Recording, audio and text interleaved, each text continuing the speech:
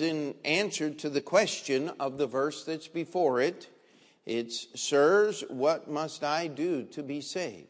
Now, people talk about church and talk about all these things, but one of the reasons why I hope that you are here this morning is because you want to be prepared for eternity. Amen?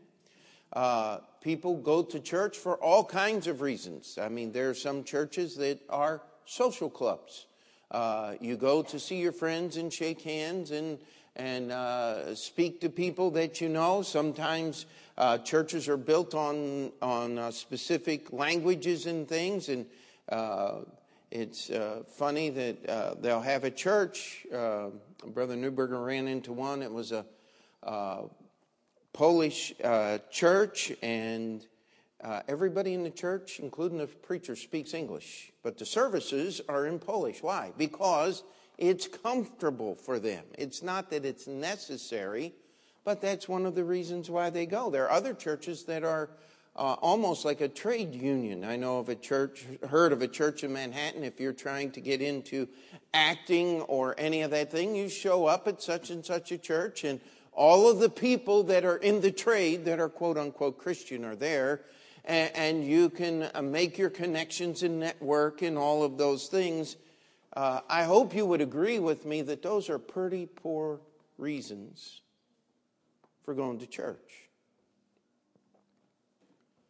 That the reason we're here this morning is to prepare ourselves for eternity. Amen? Prepare ourselves to meet our Savior. And in the story that surrounds the verse that I want us to look at, we had Paul and Silas in the city of Philippi. They had finally refused the devil's advertising. If you know the whole story, the demon-possessed woman was following them. And Paul put an end to that. And because there was money involved, they were thrown in prison and they were beaten, and they sang songs to God, because you know what? God is bigger than any circumstance we find ourselves in. Amen? They knew that God was still in charge, and God sent an earthquake that night and opened the prison doors, and the chains fell off. I'll tell you what, that'd have to be a pretty serious earthquake to open prison doors and to knock the shackles off of the prisoners. And the jailer, having seen what was happening, prepared to commit suicide. Why? Because, well, the Romans had this neat little thing. If you were the jailer and one of your prisoners escaped, you just served their sentence for them. Everybody in the prison was out. He knew if they had all escaped, his life was over. So he might as well just get it over with quickly than waiting a long time. And while he was preparing, he drew his sword. Now, Paul and Silas, if you read the story, was cast into the innermost part of the prison, yet they were still able to hear what was happening. It wasn't that big of a prison. I want you to understand that they heard him preparing to kill himself, and they called out, "Do thyself no harm, for we are all here." Now, somehow that touched the jailer's heart. Do you know how many people actually cared about the jailer in the city of Philippi? Nobody. He was just one of those necessary people. So like the hangman. How many of you'd like to invite the executioner over for dinner? That's one of the reasons why in ancient England and different places they would try to keep the identity of the executioner a secret, so that nobody would know who he was, so that he could enjoy a normal life, all except for what he did for a living. Amen. And the simple truth was, nobody liked the jailer. but somebody cared about him. Somebody he had helped treat improperly. Somebody he had heaped abuse on, as was part of his duty. But this person called out of the darkness and said, "Do thyself no harm." I want you to take a moment. And do you remember when somebody cared enough about you to give you the gospel? Amen? Circumstances change. But what really happens doesn't. I've had people give testimony, "Well, nobody did anything for me. I mean, I just picked up this little gospel tract here." And somebody took time to print it. Somebody took time and effort to place it. God and the Holy Spirit of God superintended so that you would get it. You know what? Somebody did care about you to get you the gospel, no matter how you got it. Amen? And so this man got the gospel, and he immediately began to realize there was something different about these men. Maybe he had heard their message during the week. We don't know. But he asked the right question. He said, "What must I do to be saved?" And I can't tell you how many people have said, "Pastor, that's just too simple. Believe on the Lord Jesus Christ and thou shalt be saved." It's just too simple. Why can't it be more complicated? Well, God made it so simple so that, not to be rude this morning, so that you would not misunderstand. Amen? So that we as human beings would not have an opportunity to misunderstand what was being said. But I want to challenge you that it's become complicated today to believe on the Lord Jesus Christ, has it not? We live in a world where the word truth really doesn't mean anything anymore. Because how many of you have ever been up and listened to late night radio in New York City? It's a bunch of advertisements. "I'm telling you the truth. This vitamin infusion will make you lose weight and make you be younger and make you..." Does that stuff work? I mean, I've heard of a few people say, "Well, it makes me feel a little better." Yeah, well, a lot of things will make you feel a little better, but that doesn't necessarily mean it's good for you. The simple truth is everybody is out there hawking what they call the truth. The best way I know how to put it, it's hard to believe on the Lord Jesus Christ today because we, in our great advance of thinking and intellectualism, allow for multiple lines of truth.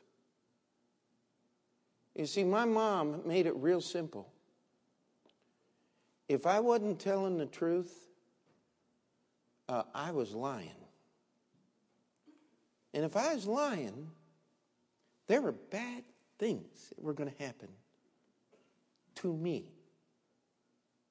I mean, there were things you could get away with once in a while around our house, but that was one that you just could not get away with. I mean, it brought the wrath of both of my parents in no uncertain terms, and things were done to make it understood that if you did anything else in that house, you weren't going to tell a lie again. And my parents didn't allow lawyerism. Do you know what that is? That's where you keep talking about the truth until even its own mother couldn't recognize it. Amen?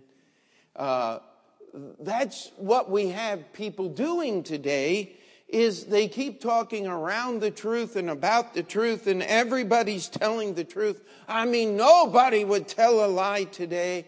But let me explain something to you. If something is true, the opposite is wrong. If something is true,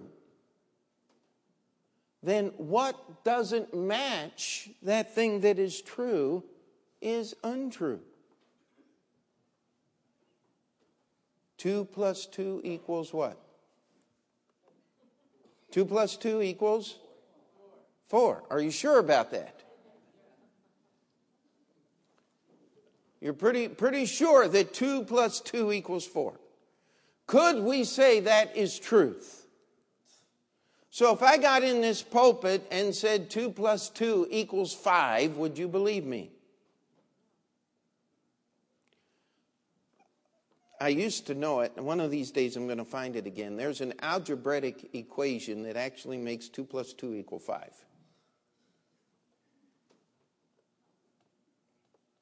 It's a lie.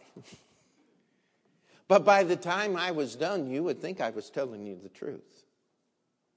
And that's what the world does. And that's what makes it hard to believe on the Lord Jesus Christ. You see, when this Philippian jailer heard believe on the Lord Jesus Christ, he didn't have to ask which one.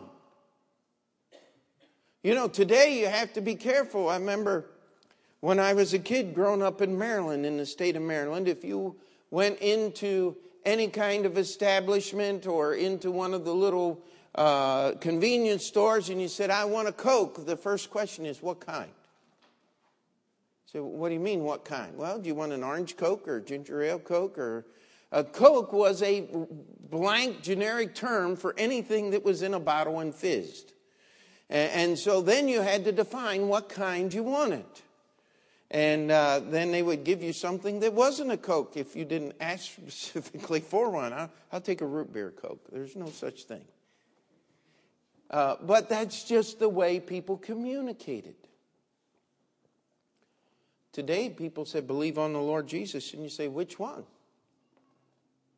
Do you believe in the Jesus who needs his mother to give him love because he doesn't have any?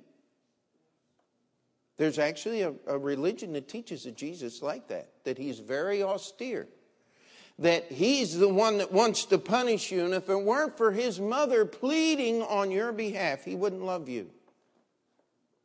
That's the Catholic Jesus. Now, they wouldn't put it in those words because it would be too easy to recognize the difference. But that's what they talk about. You have the Jesus whose brother is the devil. Now, if Jesus has a brother, then he can't be what the Bible says he is. By the way, that's the Mormon Jesus. Because they believe that God had many wives, and Jesus was one of his sons through one of his wife, and devil was one of his sons through the other one of his wives. Could I challenge you that Jesus could not be the same one that's in the Bible? Would anybody argue with me about that?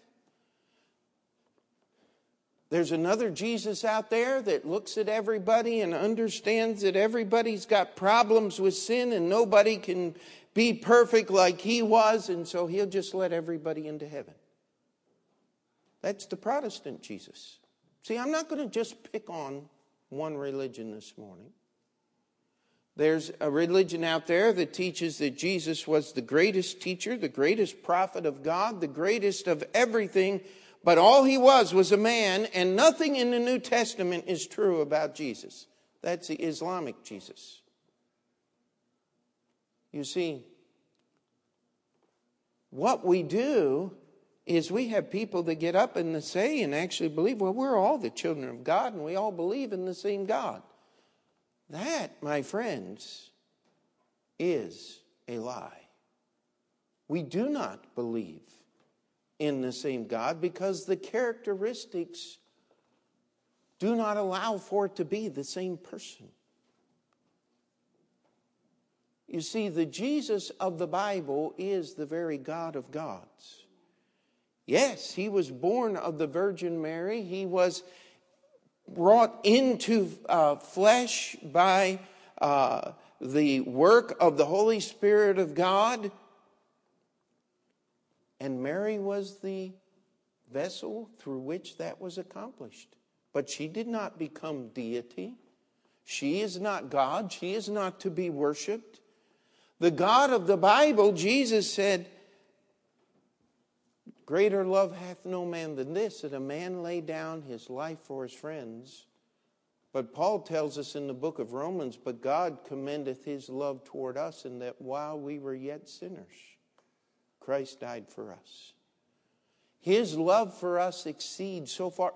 God does not need help loving you, my friend. He is love.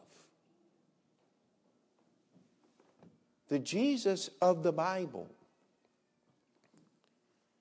is not a created being, as the Jehovah's Witnesses say. He is God.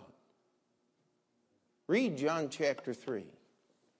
He says, no one has ascended, but he that is descended, which is the Son of Man, which is in heaven. He made the statement that while I'm here on earth, I am in heaven at the same time. Only God could make that statement. You see, the Philippian jailer didn't have to ask which kind of Jesus to believe in, whether it was the Seventh-day Jesus or the Catholic or the Orthodox or the Islamic or the Pentecostal or the whatever. There was only one Jesus that was being taught about in his day. And when he was to believe on the Lord Jesus Christ, he understood that it meant that he had to give up everything else he had to believe in. I use this illustration often in trying to help people understand this point. How many of you have ever seen a guy or a lady or someone walk a tightrope way up in the air? You've seen that, right? You can raise your hands. It's okay. Not a trick question. I'm not playing games. How many of you have seen more than one person walk on one rope? I mean, I read this story years ago about the Walenda family. They used to have 8 and 10 people build a human pyramid on one rope at one time. It was the most amazing feat that was ever done. The only problem was one of them slipped and several of them died in a major accident. It was a terrible, terrible thing. But I'll tell you one thing you have never, ever seen. You've never seen one person walking on 2 ropes.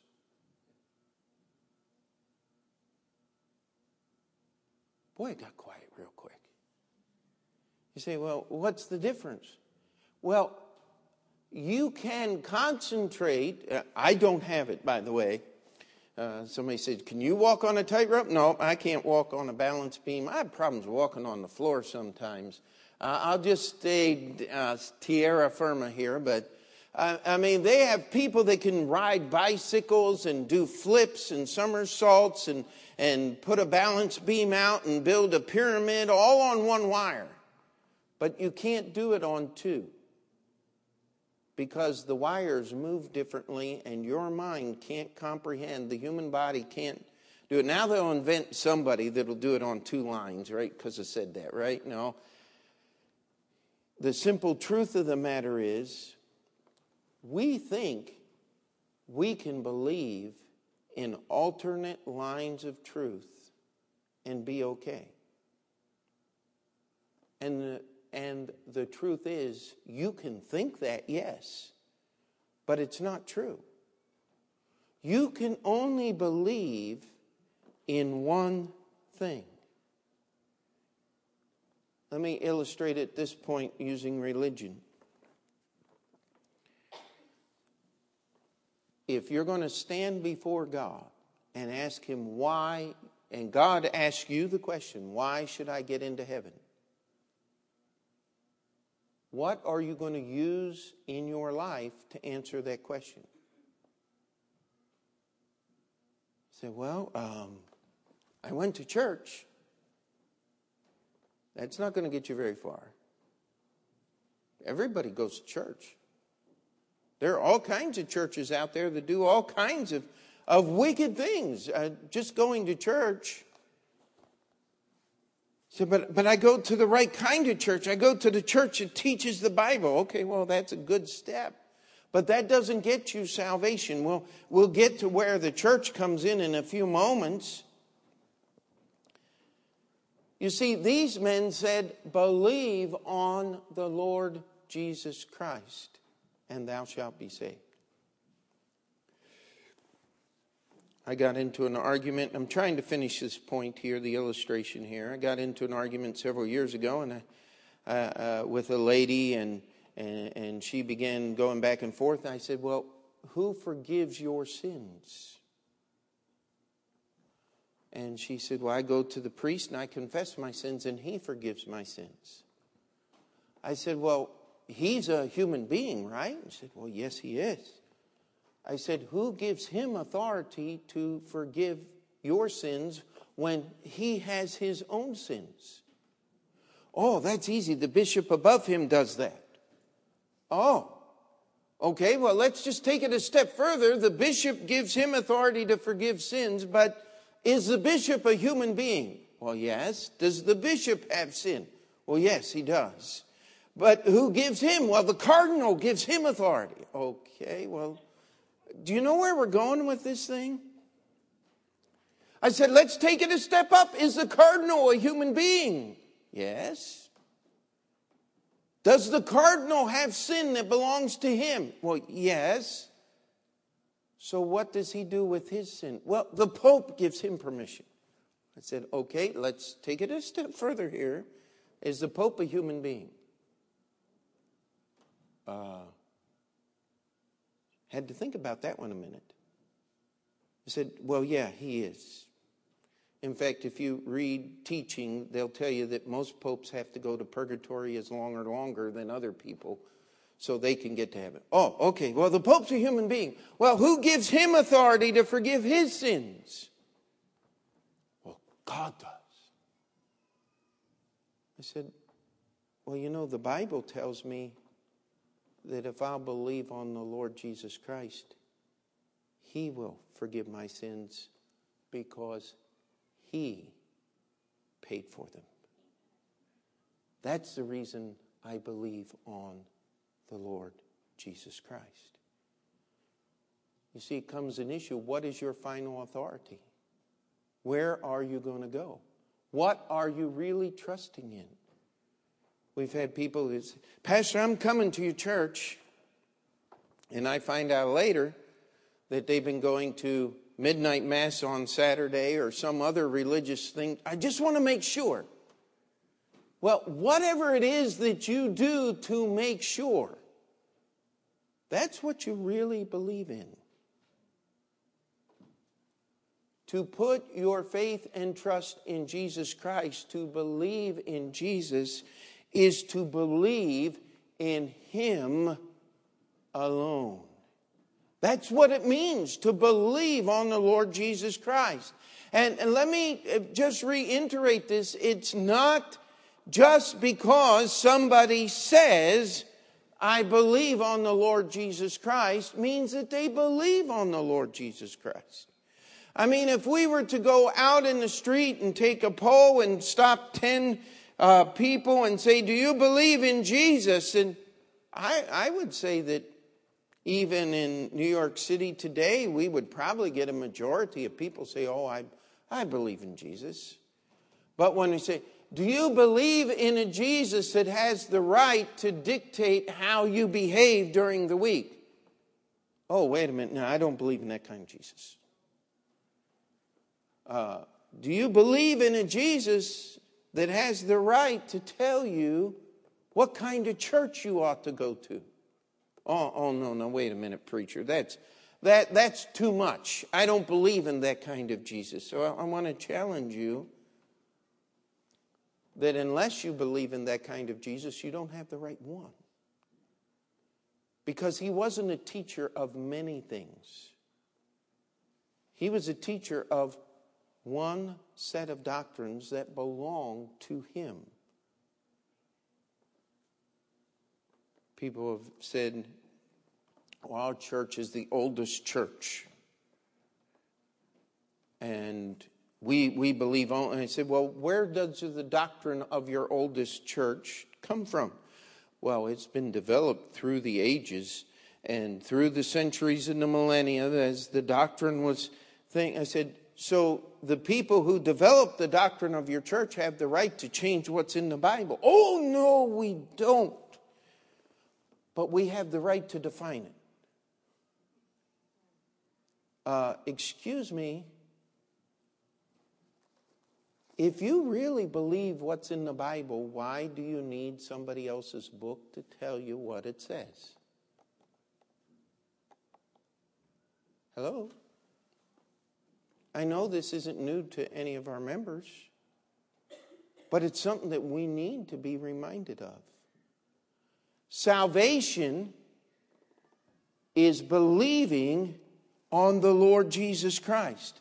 It's not allowing for multiple lines of truth. It's not allowing for everybody to be right. It is believing on the Lord Jesus Christ. Period. No ands, no ifs, no buts, no additions, no subtractions. To believe on the Lord Jesus Christ demands an unbelief in everything else. Say, unbelief is not a word, but it does fit the sentence, does it not? It demands you to stop putting faith and trust and credence in anything that is not written down in this book called the Bible. You see, there is no such thing as multiple lines of truth. Everybody cannot be right. And to believe in the Lord Jesus Christ, I got into an argument one time several years back. You don't believe in the Lord Jesus Christ, you believe on the Lord Jesus Christ. Well, John 3:16 says, for whosoever believeth in him. And if you can tell me a difference between believing in the Lord Jesus Christ and believing on the Lord Jesus Christ, you got the wrong dictionary, my friend. Because to believe in him is to believe on him. The terms are interchangeable. It's the resting place for your faith. That's how you get saved, is by believing on the Lord Jesus Christ. Why do I believe on him and him exclusively? Every other religion in the world can take you to a cemetery and to a grave. And that's where their leader's body or remains is. Only the Bible takes you to a grave that is empty. Because Jesus died and rose again from the dead. Now, Jesus didn't die and raise again from the dead to put you under the same tyranny that the Jewish people were under from the Pharisees and the scribes and the Sadducees and the priests and the taxes and all of these things that were going on to keep the temple. See, when a Jewish person got saved, he was not despising the temple or turning his back on those things. What he was doing was he was embracing the reality for which those things stood. And he was becoming free from the 300 regulations that the Pharisees had come up with on how to handle Egyptian cucumbers. And all of the traditions that they had developed that actually negated many things that were in the law. Jesus' sharpest condemnations were for the Pharisees because they, through their tradition, made the law of God null and void. You see, you cannot embrace the traditions of men and the truth of God at the same time. That's why Jesus said, if you'll know the Son, ye shall be what? Free indeed. The jailer had to give up his idolatry and his worship of the emperor.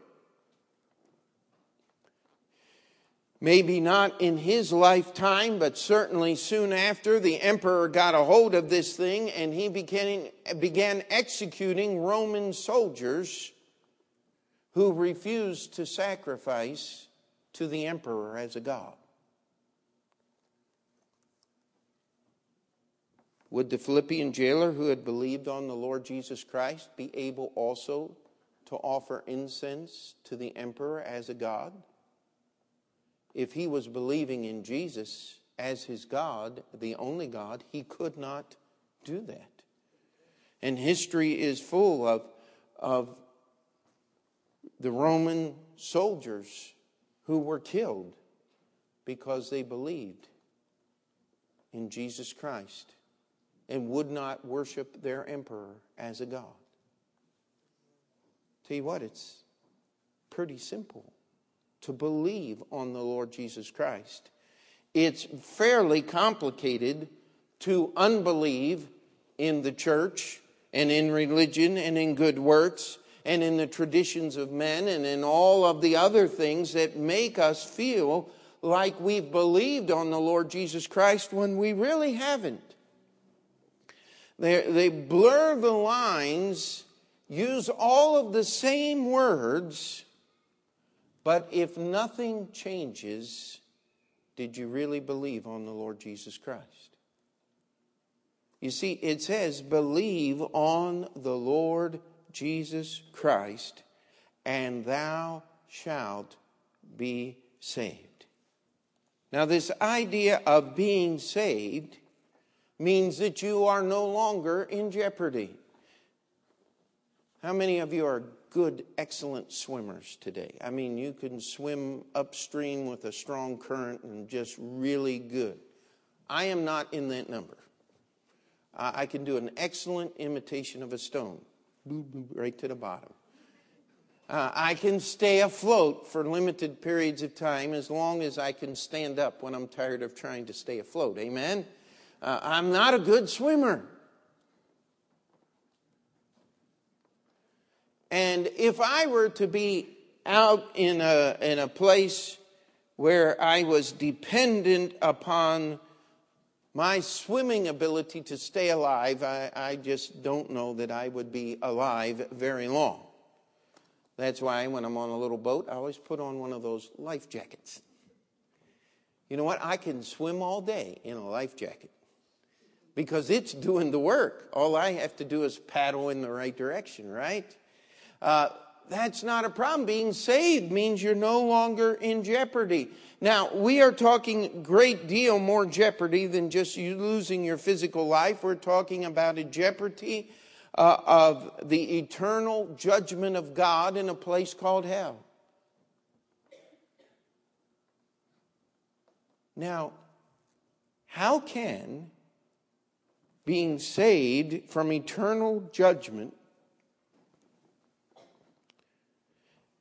no longer in jeopardy of the wrath of God, not affect the way I live?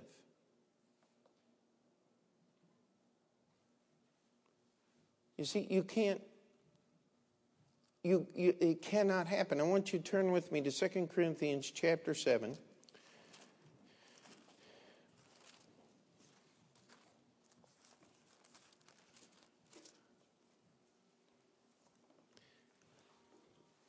And we're just going to look at a few verses here.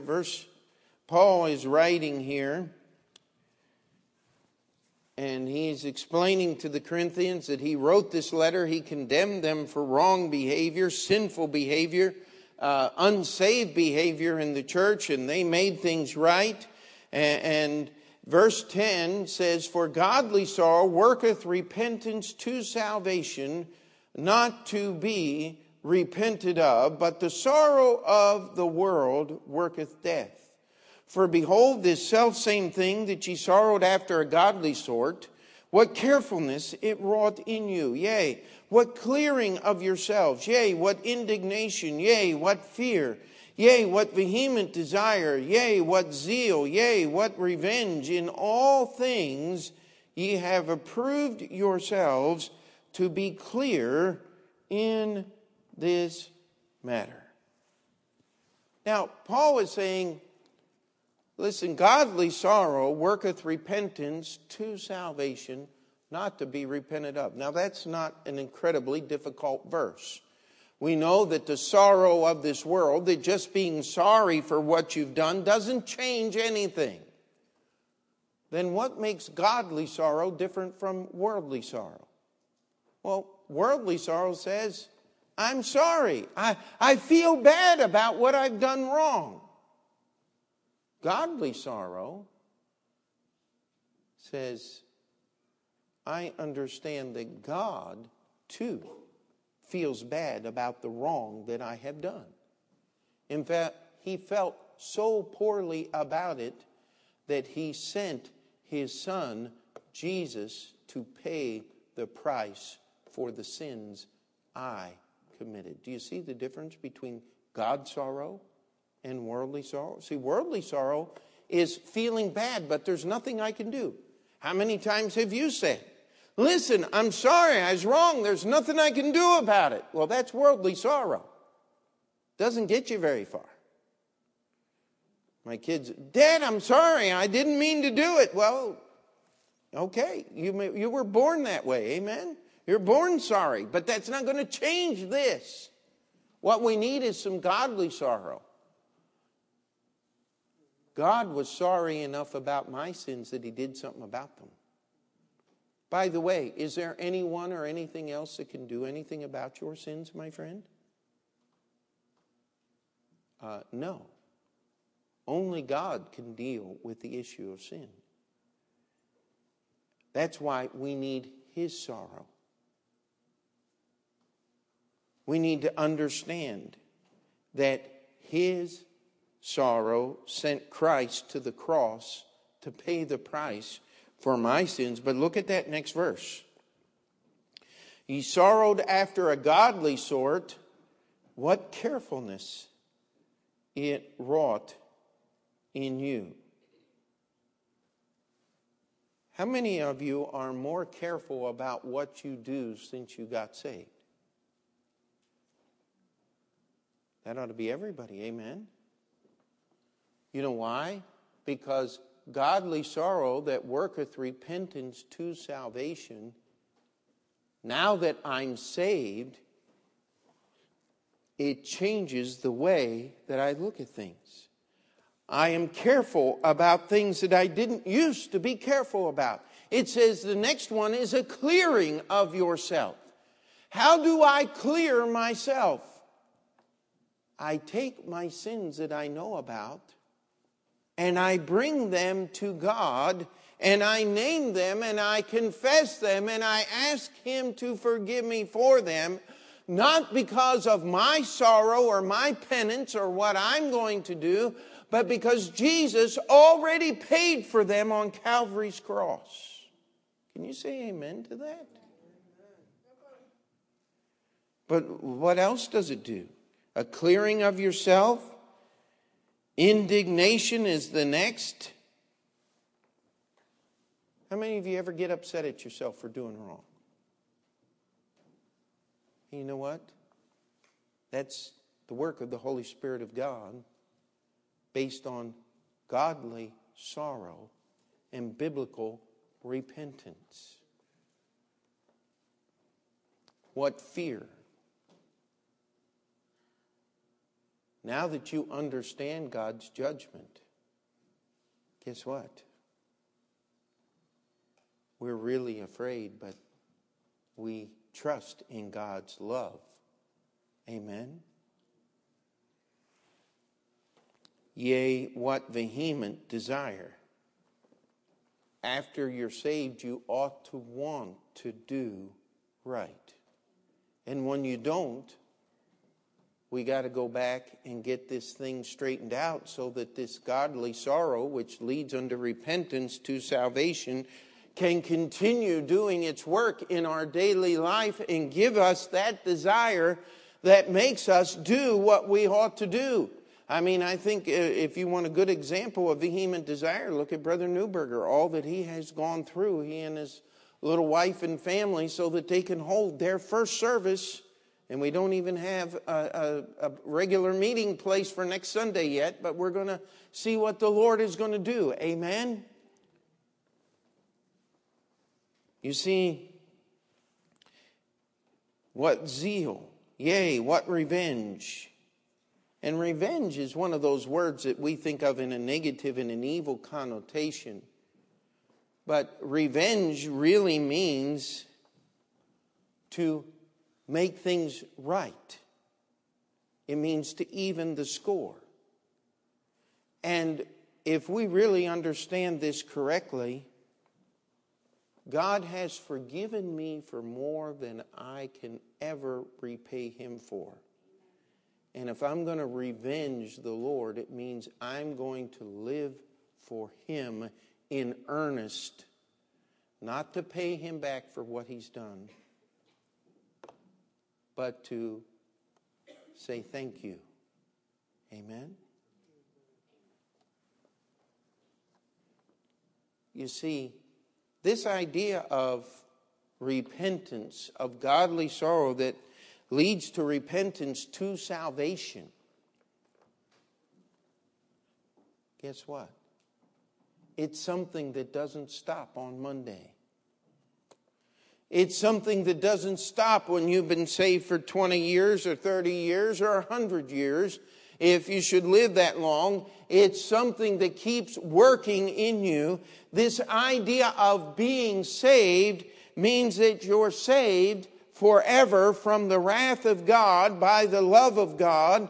And that knowledge and that work in your life is going to make these other things happen.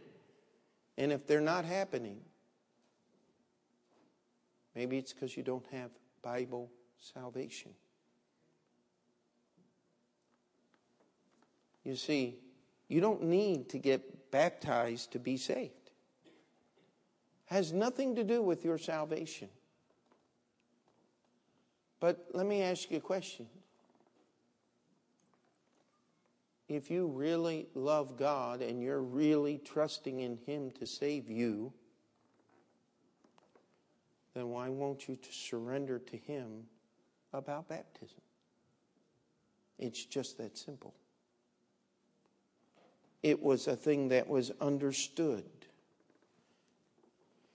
If you are saved and you're trusting God to take your eternal soul to heaven, why won't you surrender and serve God through a local church?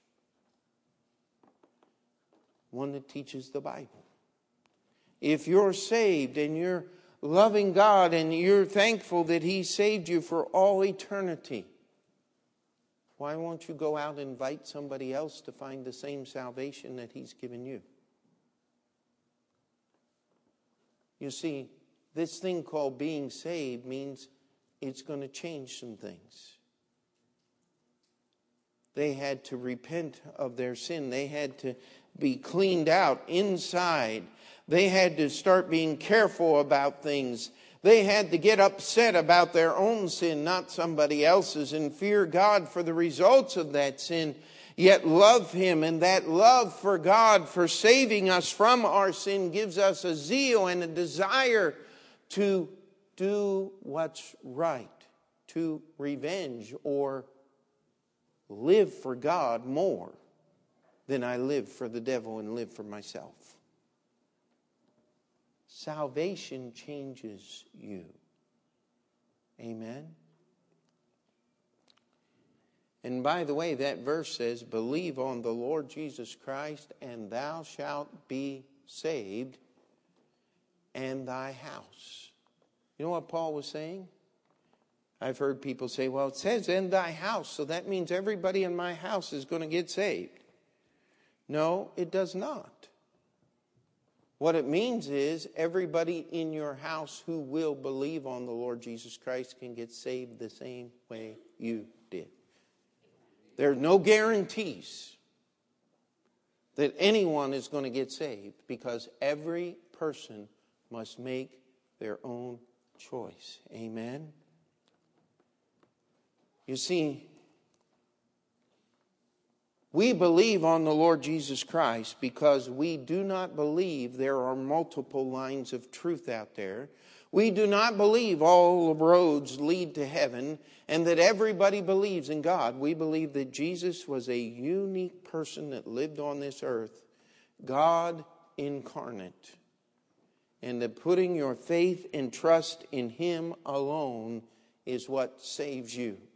We believe that when He saves you, that your belief in the Lord Jesus Christ that saved you is going to keep going and it's going to change. Excuse me. It's going to change the way that you live. It cannot.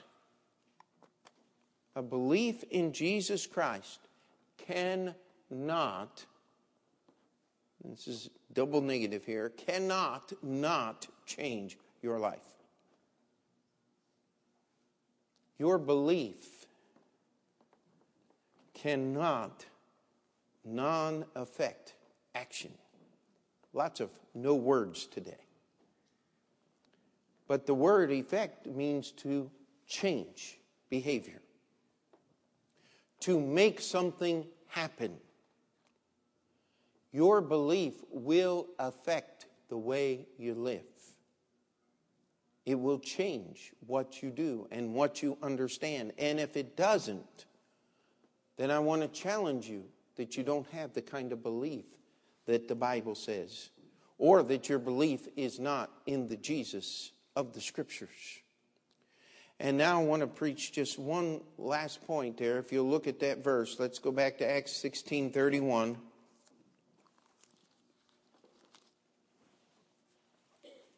Acts chapter 16, verse 31.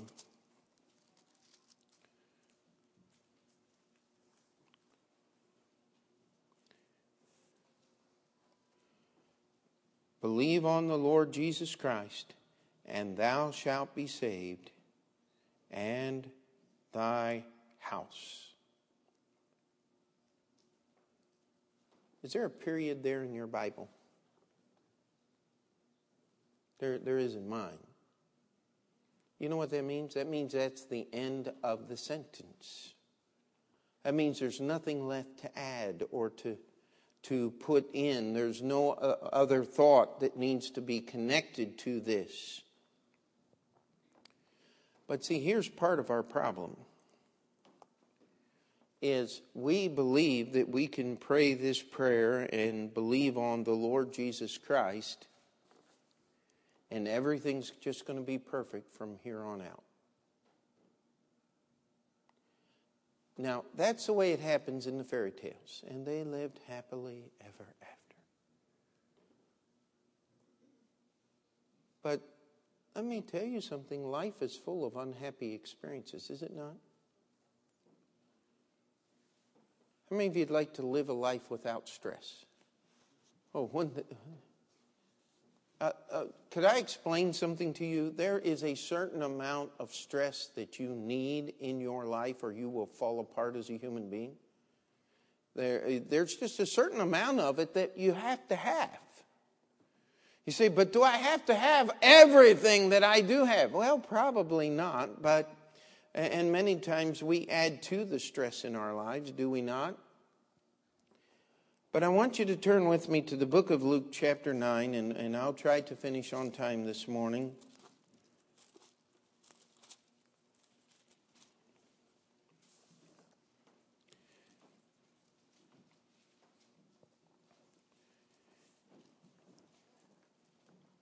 In verse 26 it says, "For whosoever shall be ashamed of me, of my words, of him shall the Son of Man be ashamed when he shall come into his own glory, and in his Father's and of the holy angels. But I tell you of a truth," verse 22. I started reading the last verse. The Son of Man, Jesus is talking to them, saying, "The Son of Man must suffer many things and be rejected of the elders and chief priests and scribes, and be slain, and be raised the third day." And he said to them all, "If any man will come after me, let him deny himself, and take up his cross daily, and follow me. For whosoever will save his life shall lose it. But whosoever will lose his life for my sake, the same shall save it. For what is a man advantaged if he gain the whole world and lose himself or be a castaway? For whosoever shall be ashamed of me and of my words, of him shall the Son of Man be ashamed when he shall come into his own glory and in his Father's and of the holy angels. Now, here's what Jesus is saying.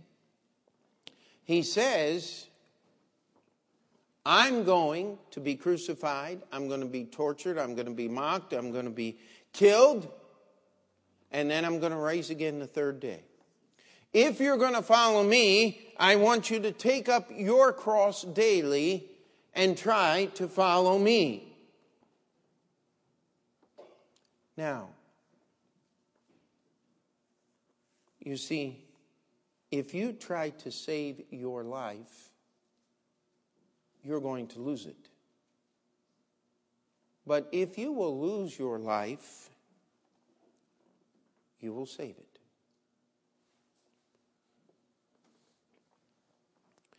Now, trying to illustrate this,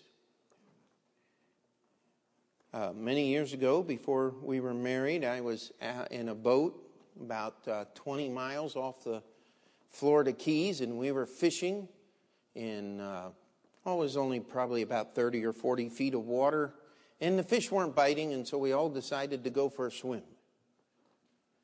And I hit a cold spot, and I started going down. And I managed to get up and get a breath, and before I knew it, I went down again, and I started getting scared. Fortunately for me, there was a friend with me in the water, and he swam over next to me.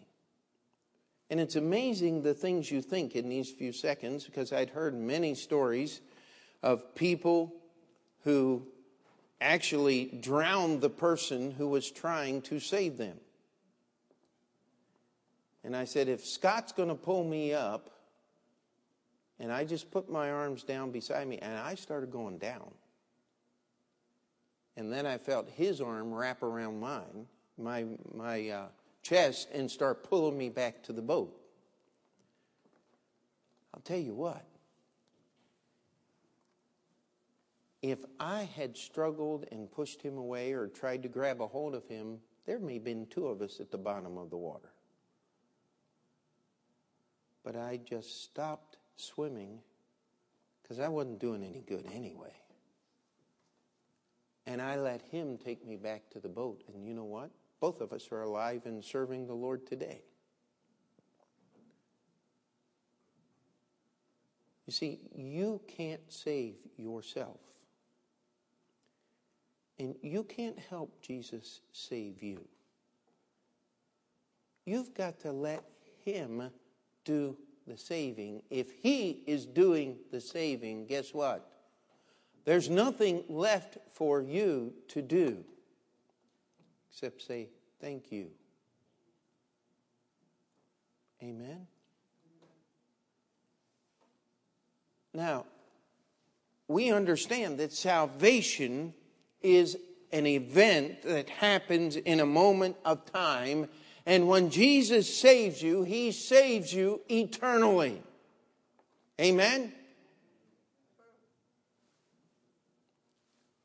But I still have to live today.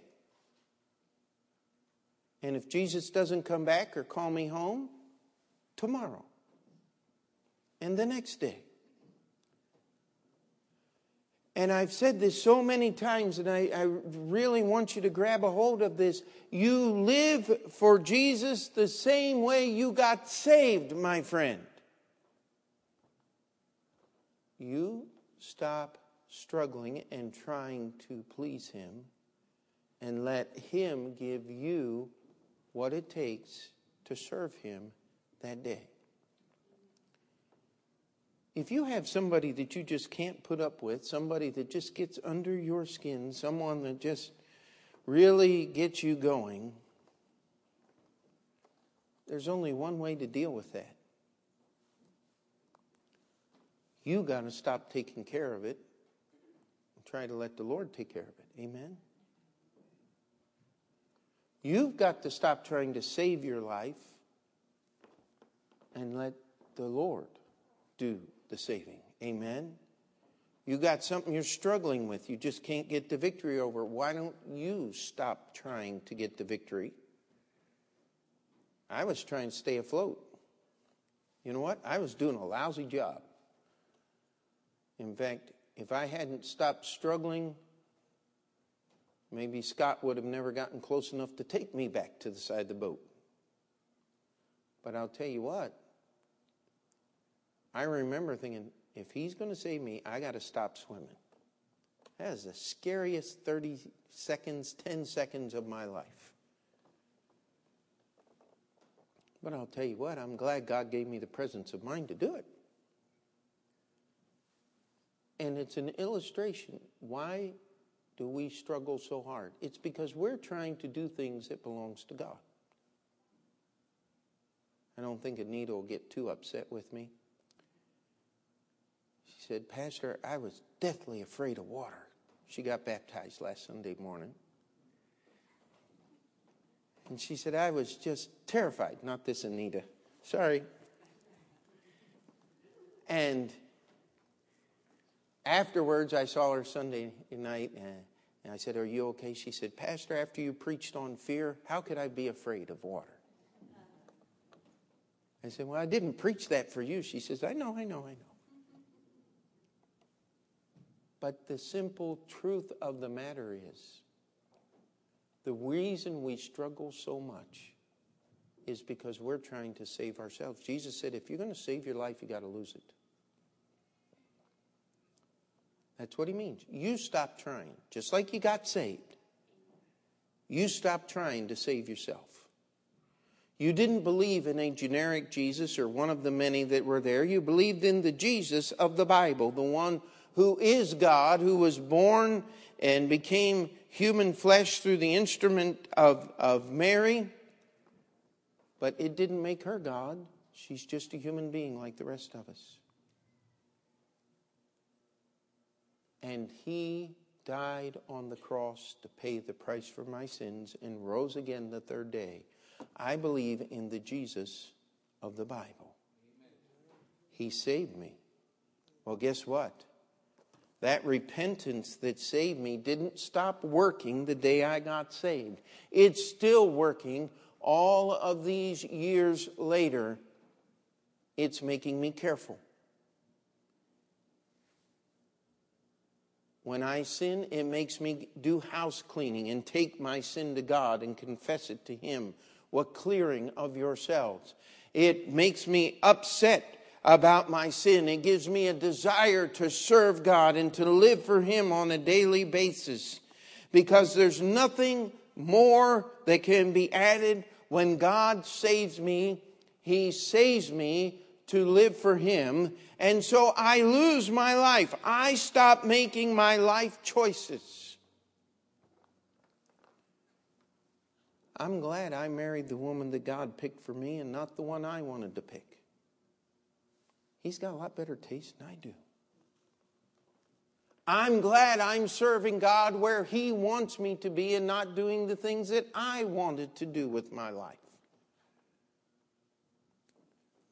I gave up those things as a young boy. And I said, I'll be a preacher wherever you want me to be.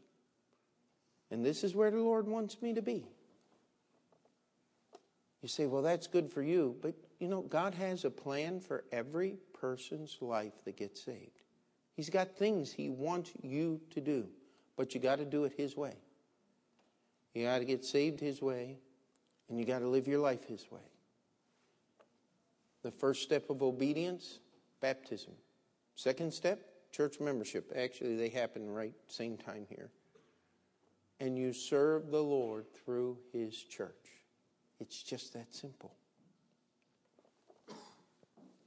And we struggle together till Jesus comes back to get us. Amen? Let's pray. Dear Heavenly Father, I come before you this morning. And Lord, this verse, believe on the Lord Jesus Christ, and thou shalt be saved in thy house. Lord, I don't come into the pulpit with a list of people in mind to preach a sermon to.